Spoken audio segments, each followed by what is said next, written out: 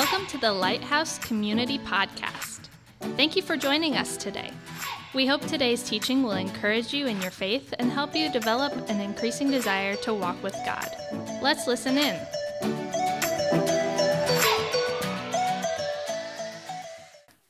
Good morning. Hey, can I just say how awesome it is to be a part of the family here at Lighthouse? Yeah, I just so clearly see God doing, he's just like really clearly working in the lives of people through ministries here at Lighthouse and through each of you. I'm just really grateful for that. My name is Matt Smith. I'm one of the pastors here, and I just want to say welcome this morning. I got a woo.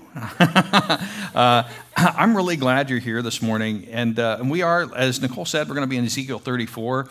We're continuing this series, Throwback. If you've been with us, either whether you're online or here in person, if you've been with us over the past 3 weeks, we've been walking through different portions of Scripture in the Old Testament and seeing how that actually points towards Christ. And so Jesus is the way to interpret all of the Bible because it's all about him.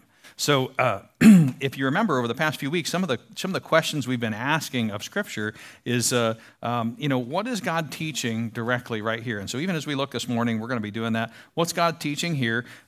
What does the New Testament say about this? What does it say in the New Testament regarding what we're talking about here? Where is Jesus present? And how am I going to respond to this truth? So God's clearly revealing truth here, and what's my response going to be to that?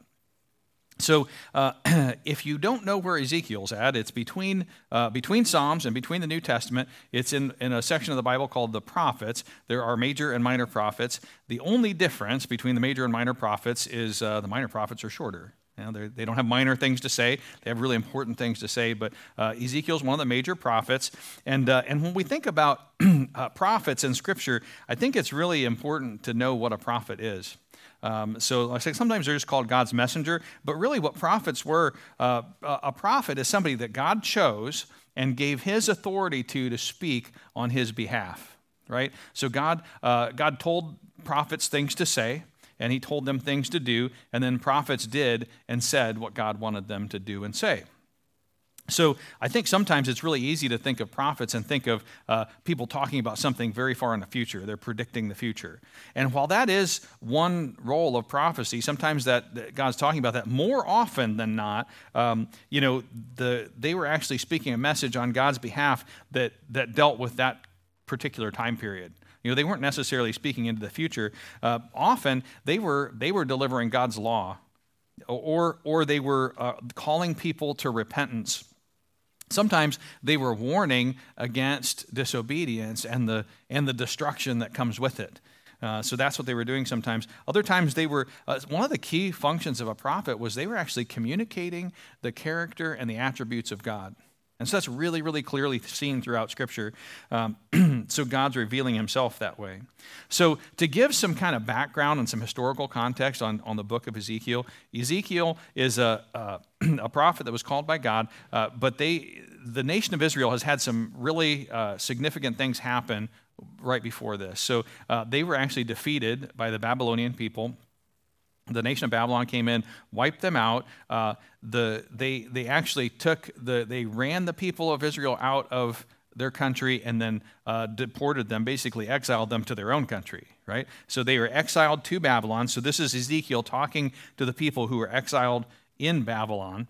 And Jerusalem, their main city, was actually under siege for over a year.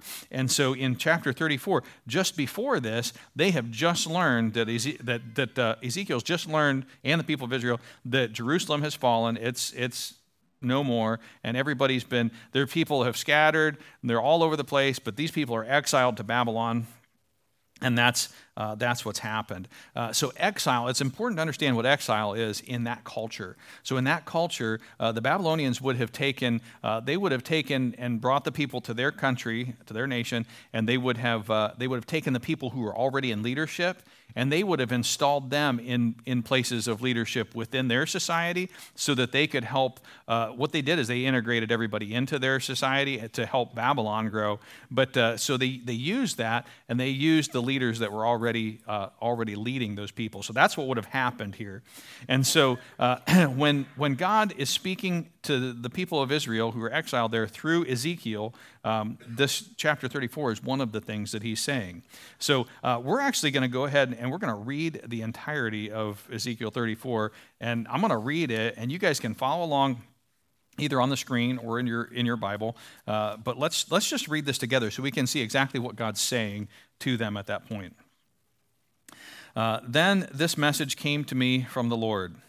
Son of man, prophesy against the shepherds, the leaders of Israel. Give them this message from the sovereign Lord. What sorrow awaits you, shepherds, who feed yourselves instead of your flocks? Shouldn't shepherds feed their sheep?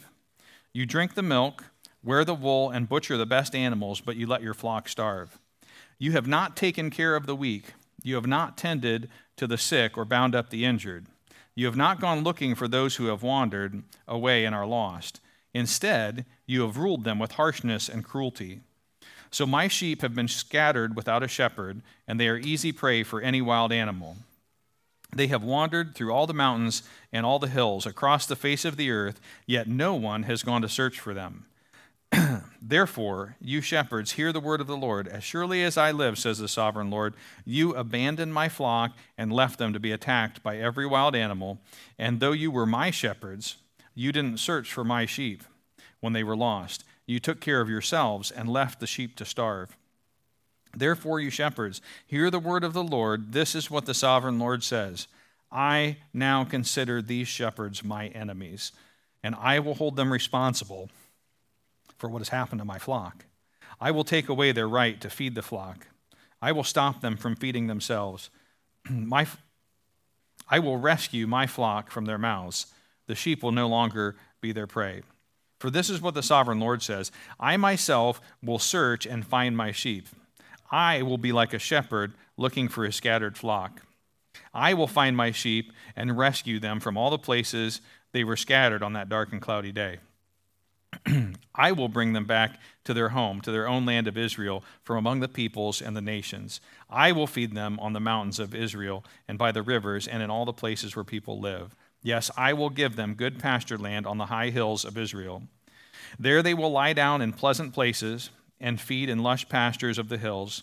I myself will tend my sheep and give them a place to lie down in peace, says the sovereign Lord. I will search for my lost ones who have strayed away, and I will bring them home safely again. I will bandage the injured and strengthen the weak, but I will destroy those who are fat and powerful. I will feed them, yes, feed them justice. And as for you, my flock, this is what the sovereign Lord says to his people. I will judge between one animal of the flock and another, separating the sheep from the goats. Isn't it enough for you to keep the best pastures for yourself? Must you also trample down the rest?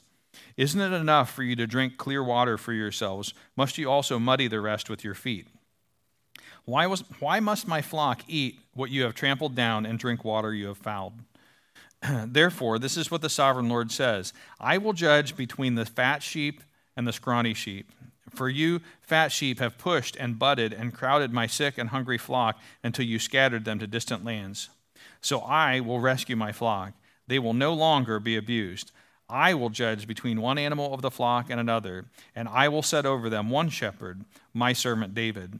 He will feed them and be a shepherd to them, and I, the Lord, will be their God, and my servant David will be a prince among my people. I, the Lord, have spoken. I will make a covenant of peace with my people and drive away the dangerous animals from the land. Then they will be able to camp safely in the wildest places and sleep in the woods without fear. I will bless my people and their homes around my holy hill, and in the proper season I will send the showers they need. There will be showers of blessing. The orchards and fields of my people will yield bumper crops, and everyone will live in safety when I have broken their chains of slavery and rescued them from those who enslaved them. Then they will know that I am the Lord. They will no longer be prey for other nations and wild animals. They will no longer devour them. They will live in safety, and no one will frighten them. and I will make their land famous for its crops. For so my people will never again suffer from famines or the insults of foreign nations. In this way, they will know that I, the Lord, am their God, Lord their God, am with them, and they will know that they, the people of Israel, are my people, says the sovereign Lord. You are my flock, the sheep of my pasture. You are my people, and I am your God. The sovereign Lord has spoken. So there is so much there. This is a huge chapter, and there's a lot there, and we're going to try our best to see exactly what God's saying here. So Ezekiel is a prophet who's been called to give a message. He's delivering this message to Israel, and this message is actually a message of judgment against the leaders of Israel. So, to compound the problems that Israel has at this point, they're living in exile in Babylon. They're being ruled by Nebuchadnezzar, the king there, and their own leaders who are there are actually using their position for personal gain. You see, it says they ruled them with harshness and cruelty. So that word harshness and cruelty, the word that's used to define that, actually is only used 2 other times in the Old Testament, one of which is about the Egyptians, how the Egyptians ruled the Israelites when they were slaves there. The other one is in Leviticus when God is teaching, this is not how you treat your brother. You don't rule them that way. So it's pretty significant. And these shepherds, and it even says, so in verse 8, it says, though you were my shepherds. It says, you didn't search for my sheep when they were lost. You took up care of yourselves and left the sheep to starve, right? So one thing that's important to know is that shepherd was is actually the most common metaphor used in Scripture for leaders. So when it talks about shepherds, it's actually talking about leaders. So these exiled people of Israel are living in Babylon. So to try and put it in context, like think of our country, United States, if we were to get overrun by another nation. Not only overrun, but like totally defeated, and then they took all the people who were in power.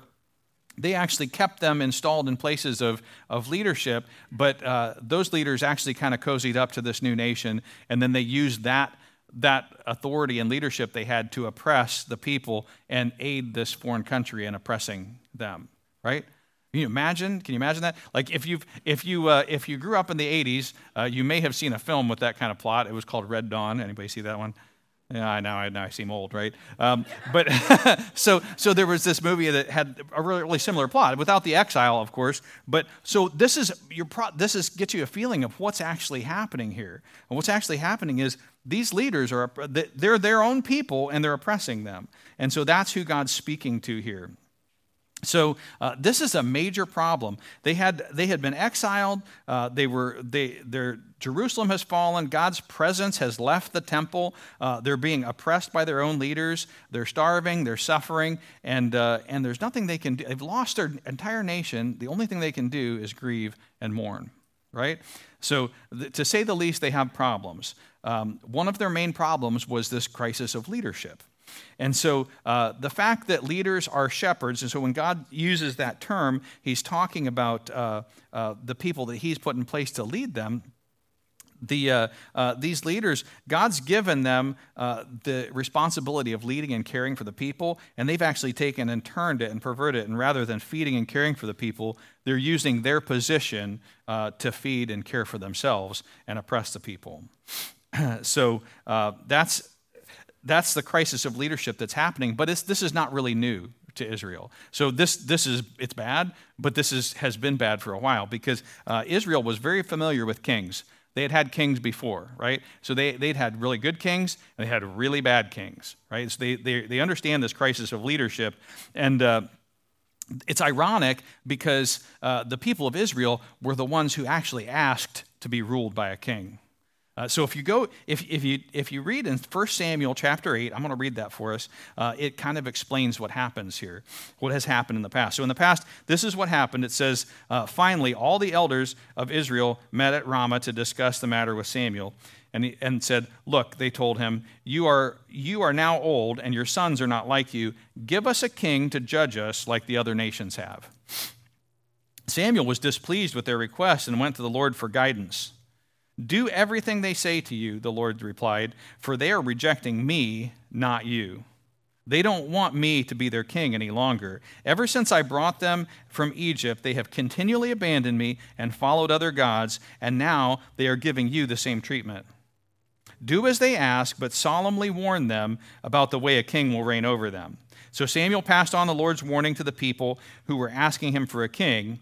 "This is how a king will reign over you," Samuel said. The king will draft your sons and assign them to his chariots and his charioteers, making them run before his chariots. Some will be generals and captains in his army. Some will be forced to plow in his fields and harvest his crops. And some will make his weapons and chariot equipment. The king will take your daughters from you and force them to cook and bake and make perfumes for him. He will take away the best of your fields and vineyards and olive groves and give them to his own officials. He will take 1/10 of your grain and your grape harvest and distribute among his officers and his attendants. He will take your male and female slaves and demand the finest of your cattle and donkeys for his own use. He will demand 1/10 of your flocks, and you will be his slaves. When that day comes, you will beg for relief from this king you are demanding. But then the Lord said, but then the Lord will not help you. But the people refused to listen to Samuel's warning. "Even so, we still want a king," they said. "We want to be like the other nations around us. Our king will judge us and lead us into battle." So Samuel repeated to the Lord what the people had said, and the Lord replied, "Do as they say and give them a king." So this is not some new crisis of leadership to the people of Israel. They've actually chosen this. So God's chosen people who were once followed him. They once followed God as king when he led them out of Egypt. They now wanted another king to rule over them. So they rejected God as king and as shepherd, and they looked elsewhere. Right? So God's people, what's essentially happening here is God's people wanted God's promises, but they didn't want God. They wanted a king, but they didn't want the king. So that's what's happened. Now, looking at what Ezekiel's saying, he's saying, now these leaders are not shepherding their people well. This should come as no surprise. They're not shepherding their people well or leading the people of Israel well at all. They're actually really bad leaders. Instead of serving the flock, they're serving themselves. They were there to be served, not to serve. Right? And so this type of self-centeredness has ultimately led to a neglect and abuse of the people. And even with their nation destroyed and exile and all this stuff happening, now they're actually saying that God is going to rescue them, and they're actually teaching and preaching that they believed that God was obligated to rescue them, and if he didn't, that he was actually doing wrong. But what they failed to realize is it's not God that had failed them, and recognize that their suffering was not because God had failed them, but rather because they had broken God's covenant with them repeatedly, over and over and over for the better part of 800 years.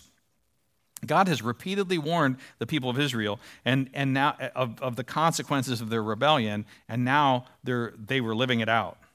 So there's been this clear crisis of leadership since the beginning. You know, we saw it. If you were here a few weeks ago, we saw it in Genesis 3.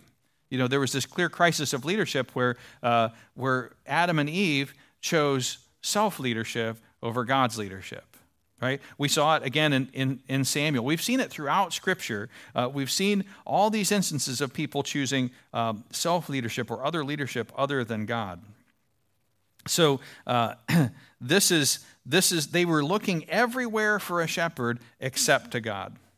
So even though these were God's shepherds, these people were installed as God's shepherds, they were not doing what a good shepherd does or a good leader does. In Ezekiel, it says that they were not strengthening the weak or healing the sick or binding up the injured. They did not bring back those who had strayed or search for those who were lost. And now God is holding them accountable. So that's what Ezekiel is saying here in the first part of this chapter. So that's a big problem. That's a big problem. But the people of Israel actually have a bigger problem than that. So their bigger problem, I guess to understand this and to understand what a shepherd is and what a leader is, we probably should know a little bit more about what sheep are. Because this analogy has been used throughout Scripture, referring to shepherds and sheep. So Scripture is constantly referring to people as sheep. In fact, some of us might even be, a little offended at that analogy, right? Some of us, if you know anything about sheep, you might have a little bit of offense at hearing yourself called sheep. But if you carry a really romanticized view of what sheep are, like Mary had a little lamb, and fleece was white as snow, while it followed her around everywhere she went, right? So if you have that romanticized view of sheep, I guess it would be helpful to let you know a little bit more about who sheep are and what they are. So they are not at all brilliant animals, and nor are they obedient. So brilliance and obedience are not what's used to describe sheep. Actually, more importantly, sheep are extremely self-serving, but the funny thing is they're not at all self-reliant. So this becomes a problem. So I was preparing to teach for this chapter, and I was really helped out. My wife showed me a video earlier this week that I thought kind of summed up the whole thing. Could we play that video? I think this might help us understand it. Yeah, we might have seen this before. So this sheep has inserted himself in a hole and needs saving, and he's like, oh, wait, he doesn't say thank you. Oh, and right back into the, yeah. Does this feel familiar? Am I the only person this feels familiar to? Like I needed pulled out of this, and rather than, hey, thank you, I just run and right back in the exact same thing. So that's sheep, right? That really sums up what it is to be sheep. Domesticated sheep cannot live well independently. They, in this time period, the things that could happen to them, they would fall off of rocks, they'd eat poisonous plants and die. They can literally die from getting stuck in a bush from their wool, right? They go to run through a bush, they're stuck, starve and die. They could roll on their back and not be able to get up. They'd be like a turtle because their wool is holding them there, and they couldn't get up. Sheep die that way. Sheep could not even, it was commonly known that they couldn't even find the sheepfold when it was in plain sight. So they are easy, vulnerable prey, especially when they're alone. Verse 12 says that sheep get lost, and they need somebody to find them. It says in verse 14, it says that they need somebody to feed them. Right? They need somebody to show them where the food is.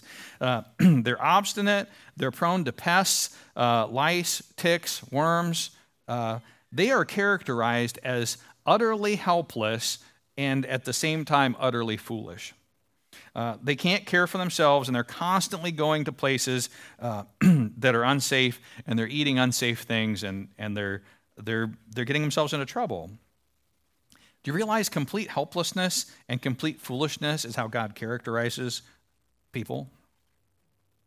Sheep never ever take the long view on anything. Sheep can eat grass down to the dirt, like into the dirt. They have teeth on both sides, and they will chew the grass off to where they will be in the dirt, and they will starve in the mud unless somebody provides sufficient pasture for them. So they don't think ahead. They're not planning ahead in this. And what's interesting is we've all done the exact same thing in trying to meet our own immediate needs. We've tried to lead ourselves. We've all gone astray. Actually, Isaiah, another prophet, says it this way. He says, all we like sheep have gone astray. We have turned every one to his own way. So spiritually, we are sheep. We hope in the wrong things. We sin. We can't even find our way to heaven when it's in plain view. So sheep really clearly need shepherding. They need a shepherd. Our culture does nothing to help us in this because we, especially Western culture, we don't want to place ourselves under the authority of anybody. We resist being shepherded, right? We elect people to lead us, then we hate them, and then we throw them out, and then we elect more people to lead us, and we hate, and it just keeps going, right? And so it's not helping us there. But to really understand God as our shepherd, we have to realize what it is to be sheep. So human shepherds, while appointed by God, are human, and they are really only a partial solution to this really big problem. Human shepherds are prone to failure because they're not perfect, and they actually too are sheep. So you look around, it's not hard to look around our world today and see crisis of leadership almost everywhere. You know, we see scandal in the political, the professional, the religious, the family. We see it everywhere, and there's this unprecedented mistrust of authority. And why? Why is that? Well, because it was never the ultimate solution to our problem. You see, the temptation here is to say that the bad leaders are our problem. And it's really easy to say, bad leaders, we need to, well, what do? We throw them out and we get more ones? So we could say the bad leaders are our problem, or sometimes we're tempted to say that the problem is that we're sheep, right? So if we could just be better and do better and try harder and get all of it right, we actually wouldn't need a shepherd, right? That's the other option. When in actuality, neither of those are the problem. The real problem is sin. You know, the real problem is we've ultimately chosen the wrong leader. We have placed our hope and our trust in anything other than God. We've said, like the people of Israel, that we want a king, but not the king. We want a savior, but I'm not so sure I want a Lord. We want self-leadership. We've literally turned to every other source for a shepherd and come up empty. So God lays out this problem really, really clearly in Scripture. So he uses another prophet. If you went back just one book before to Jeremiah, in chapter 30, he describes it like this. This is what the Lord says.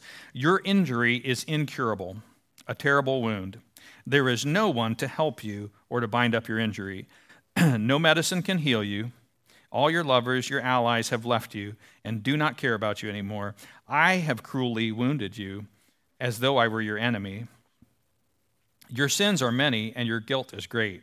Why do you protest your punishment, this wound that has no cure? I have had to punish you because your sins are many and your guilt is great.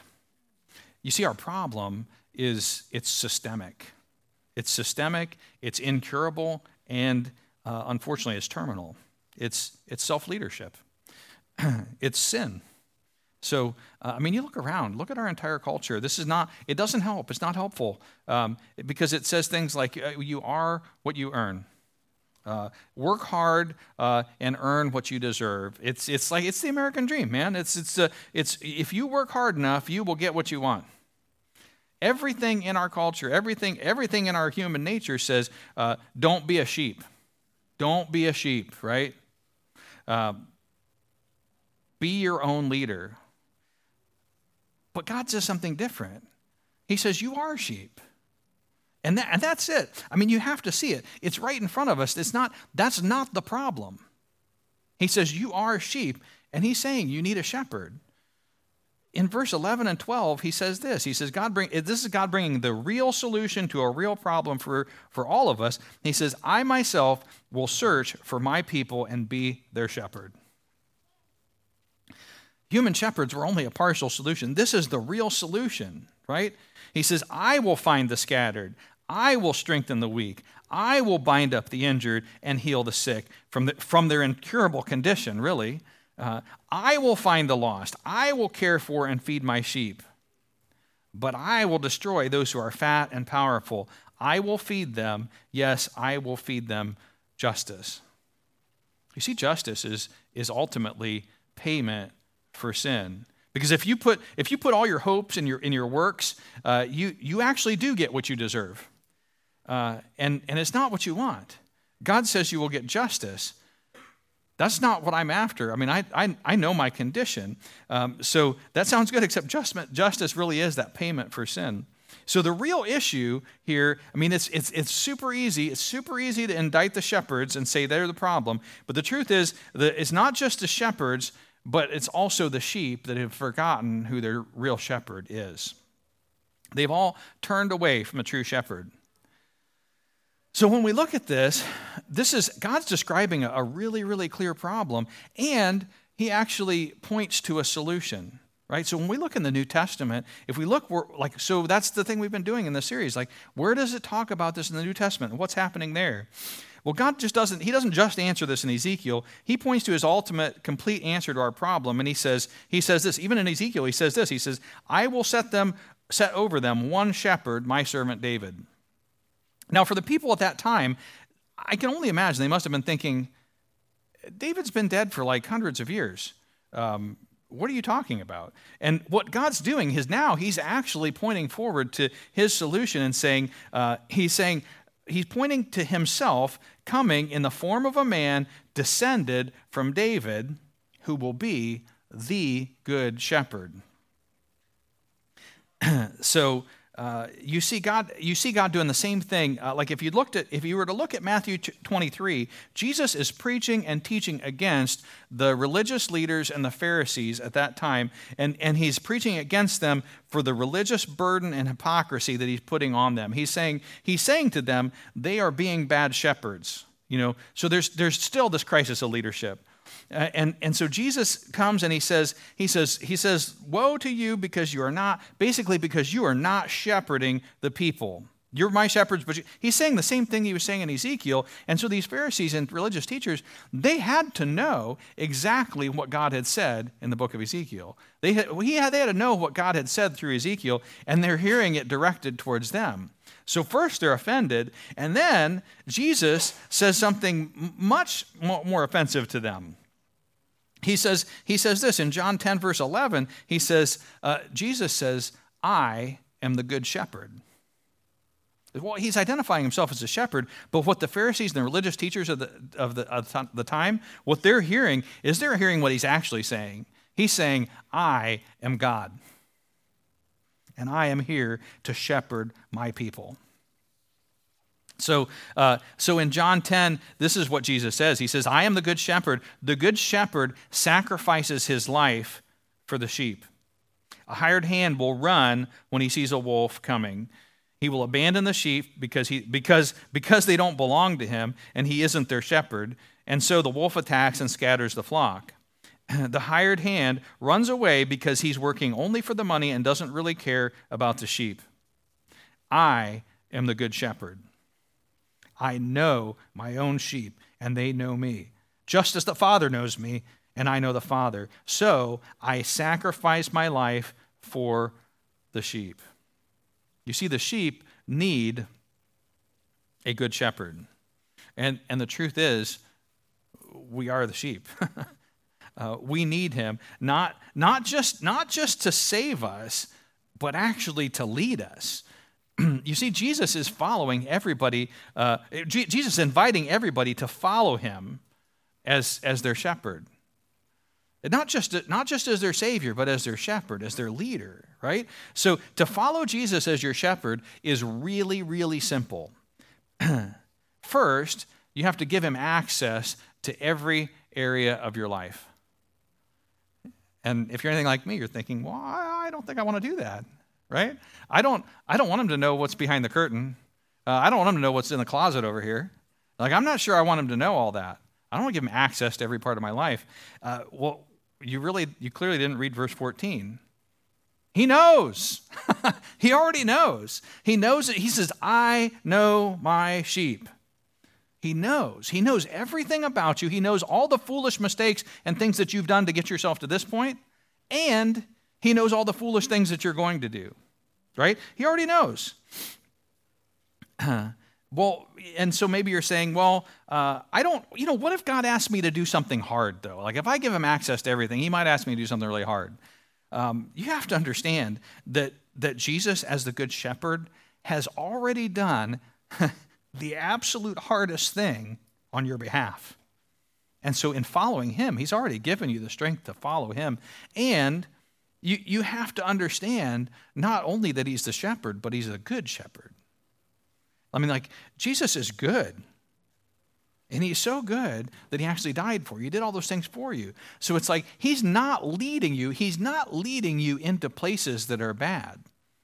We found those on our own, right? He's not leading us there. He's leading us to good. That's what he's saying all through Ezekiel. This is what I'm going to do for my people. So you've got to give him access to every part of your life. You also have to depend on him fully. So when you start to realize that everything you have is dependent on him, that's when you start to actually understand freedom. You know, our culture pushes against that, but the truth is there is real, genuine freedom in following Jesus as shepherd. You see, you weren't actually created with the capacity to be king. You weren't created with the capacity to be your own leader. For example, I mean, like, so when you try and do that, when you take all that on you, it only makes sense that when you do that, you are filled with anxiety and stress and disappointment and failure and all the things that come with trying to lead yourself. So when Paul says something like, when I am weak, then I am strong, he's figured this out. What he's figured out is I am, not just I need to be, I am dependent on Christ. And so what he's found is he's found genuine joy, peace, and freedom in what it is. It's moment by moment walking with God. Not walking in our own path, not walking in opposition to God, but walking with him. It's letting go of self-leadership and actually finding real, genuine freedom. So you have to give him access to every part of your life. You have to depend on him, and you have to obey him joyfully. You know, the only way to do that, you know, like even verse 3 in John 10 there says, his sheep hear his voice and they follow him. He even calls them by name. But to do that, you have to actually understand, you have to actually know what he has done for you. You see, he took all of the justice. He talked about justice earlier. He took all of that justice that was measured out because of sin for us. Right? He took it so that we wouldn't. If you look at verse 15 in John 10, it says, I sacrifice my life for my sheep. That word for actually means instead of. So he took our punishment instead of us. And as though if that weren't enough, right? If that weren't enough, he then covered us in his righteousness, so that now when we stand before God as perfect and blameless and innocent and holy.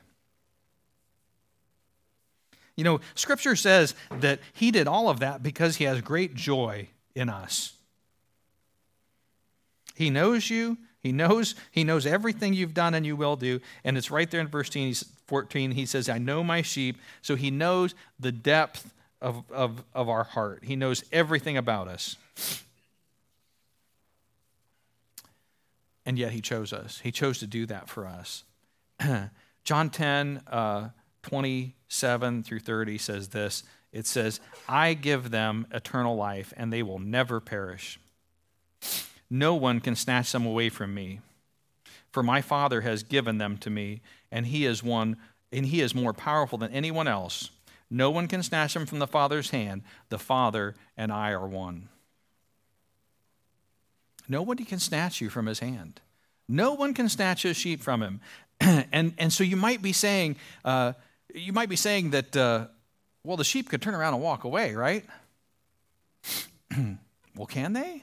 Can they really? Because I think if we really look at Scripture, it says in Ezekiel, it says all throughout Scripture, God's actually going to search for the lost. He's going to go find the lost and bring them back. We get out of the ditch. We run down the thing, and somebody pulls us out, right? And then we go jump back into it. What does Jesus do? Does he say, well, you're on your own? No, he actually walks down there and pulls us out again. So it's like, and so not only does he pull us out, if you look at Luke 15 says that he leaves the 99 that are found, and he goes to find the one that's lost. He pulls them out, puts them over his shoulder, brings them home, and what does he do when he brings them home? He rejoices. He throws a huge party, celebrates because he's found his lost sheep. He's like, come celebrate with me because I found my foolish and helpless sheep, right? This is what God's done for us. So if Jesus is your shepherd, you are safe. I mean, you are completely safe. You actually can rest. You can actually enjoy the grace of God. There really is freedom when you depend on him, when you follow him. You actually can relax because God has done all of it for you. Forgiveness, righteousness, all of it. And only he could. He was the only one that could. So now you might be saying, it's too simple. That's too simple. It's too easy. So if he's done all that, if he's done everything, then why should I do anything? Why should I just do what I want? What's going to make me obey? Why would I do what's right? What motivation is there to stay? Well, I would ask the question, what motivation is there to leave? What reason do you have to leave? Jesus took away any of the other false substitute reasons for staying on the cross. Fear of judgment or hope of reward. By the way, both of those things are self-leadership and sin because you're serving yourself. So if I'm just obeying to escape judgment and I'm just obeying to gain a reward, neither of them are really obedience. He took those away, right? So in John 10:14, it says, "I know my sheep." Jesus knows us to the bottom. He knows the depths of our selfishness. He knows that we are helpless and foolish, and yet he loved you, and he died instead of you. So what motivation is there to stay? Why on earth would I ever want to leave someone who loves me like that? You see, when your shepherd died on the cross, it was the only time in history that justice and mercy were both exercised perfectly at the same time. The full penalty of sin was paid. His sheep were made holy, even though they were completely undeserving. That's grace. That's the grace of God, right? So if Jesus is your Savior, he needs to be your shepherd. You need to know him. You need to trust him. You need to depend on him. You actually need to love him. So it's only two ways. It's only two ways. You either trust Jesus and you follow him as your shepherd and you trust that his death has paid the penalty for your sin, or you say, no, I would rather accept the penalty, the responsibility, and the consequences of my own sin. I would rather carry it all myself and ultimately be destroyed by it. That's it. There's only two choices. The rest, there's actually rest. There is rest and joy and peace and freedom in being shepherded today and forever. You see, the only thing that stands in your way of being shepherded is actually your own pride. It's actually admitting that you need a shepherd.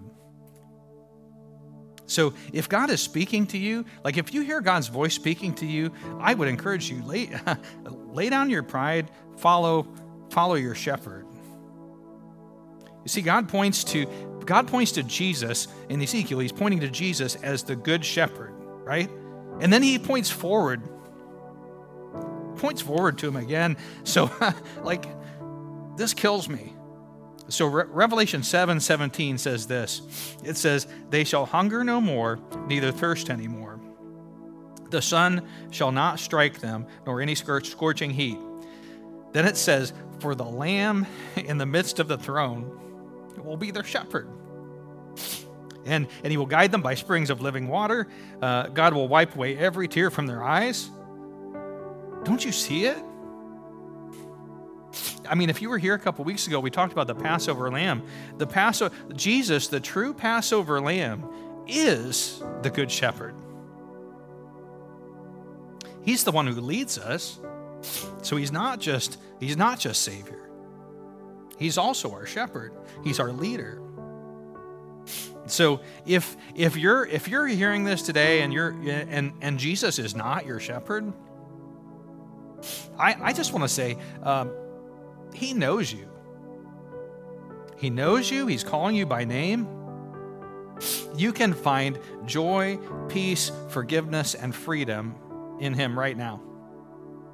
There's nothing that stands in your way. It really is literally as simple as asking Jesus to be your shepherd and start following him. But it's also possible you're hearing this and you're hearing God's voice and you know him as Savior, but you're not really following him as your shepherd. Maybe you're still trying to be your own leader. Maybe there's parts of your life that you're not giving God access to, that you refuse to let him have access to. By the way, he knows. Maybe you're trusting in your works instead of his works. The only place that you will find rest is with the Good Shepherd.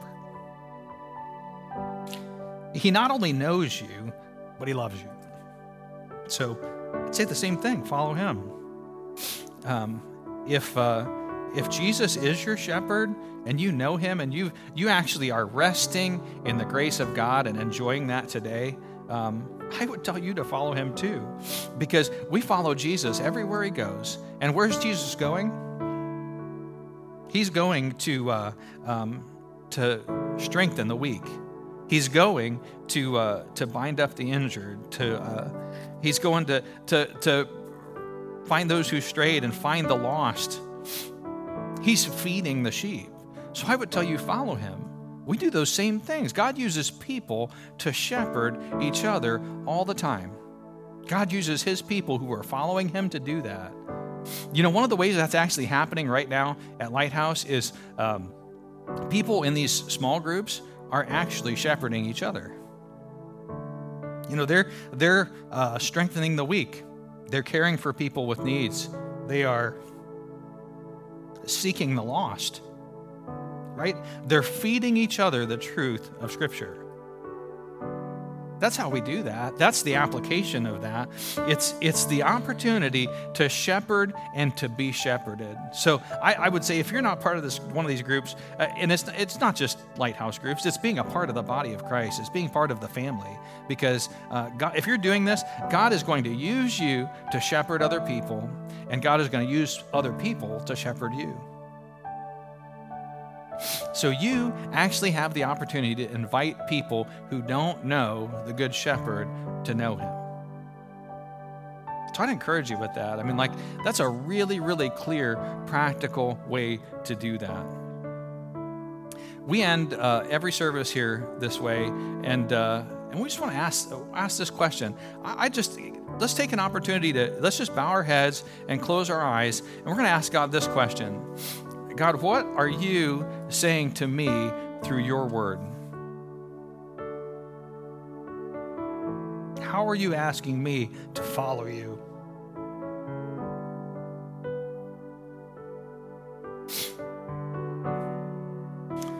God, I am just so grateful that you love us, that you care for us, and that you died not just for us, but instead of us. And Lord, I pray that you would make really, really clear through your word how easy it is to follow you and our actual need to be shepherded.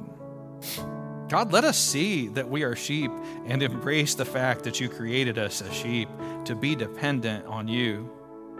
Father, I pray that you would teach us how to follow you, how to be dependent on you, and how to recognize you in every area of our lives and go where you go. Father, I pray that you would give us opportunity to shepherd one another and to be shepherded. Lord, we love you and we praise you, and we pray all this in Jesus' name. Amen. Thanks for joining us. If you'd like to learn more about Lighthouse Community, check out our website at mylighthousecommunity.com or connect with us on Facebook. You're invited to join us live Sunday mornings at 9:09 or 11:11. Thanks again for listening to the Lighthouse Community Podcast.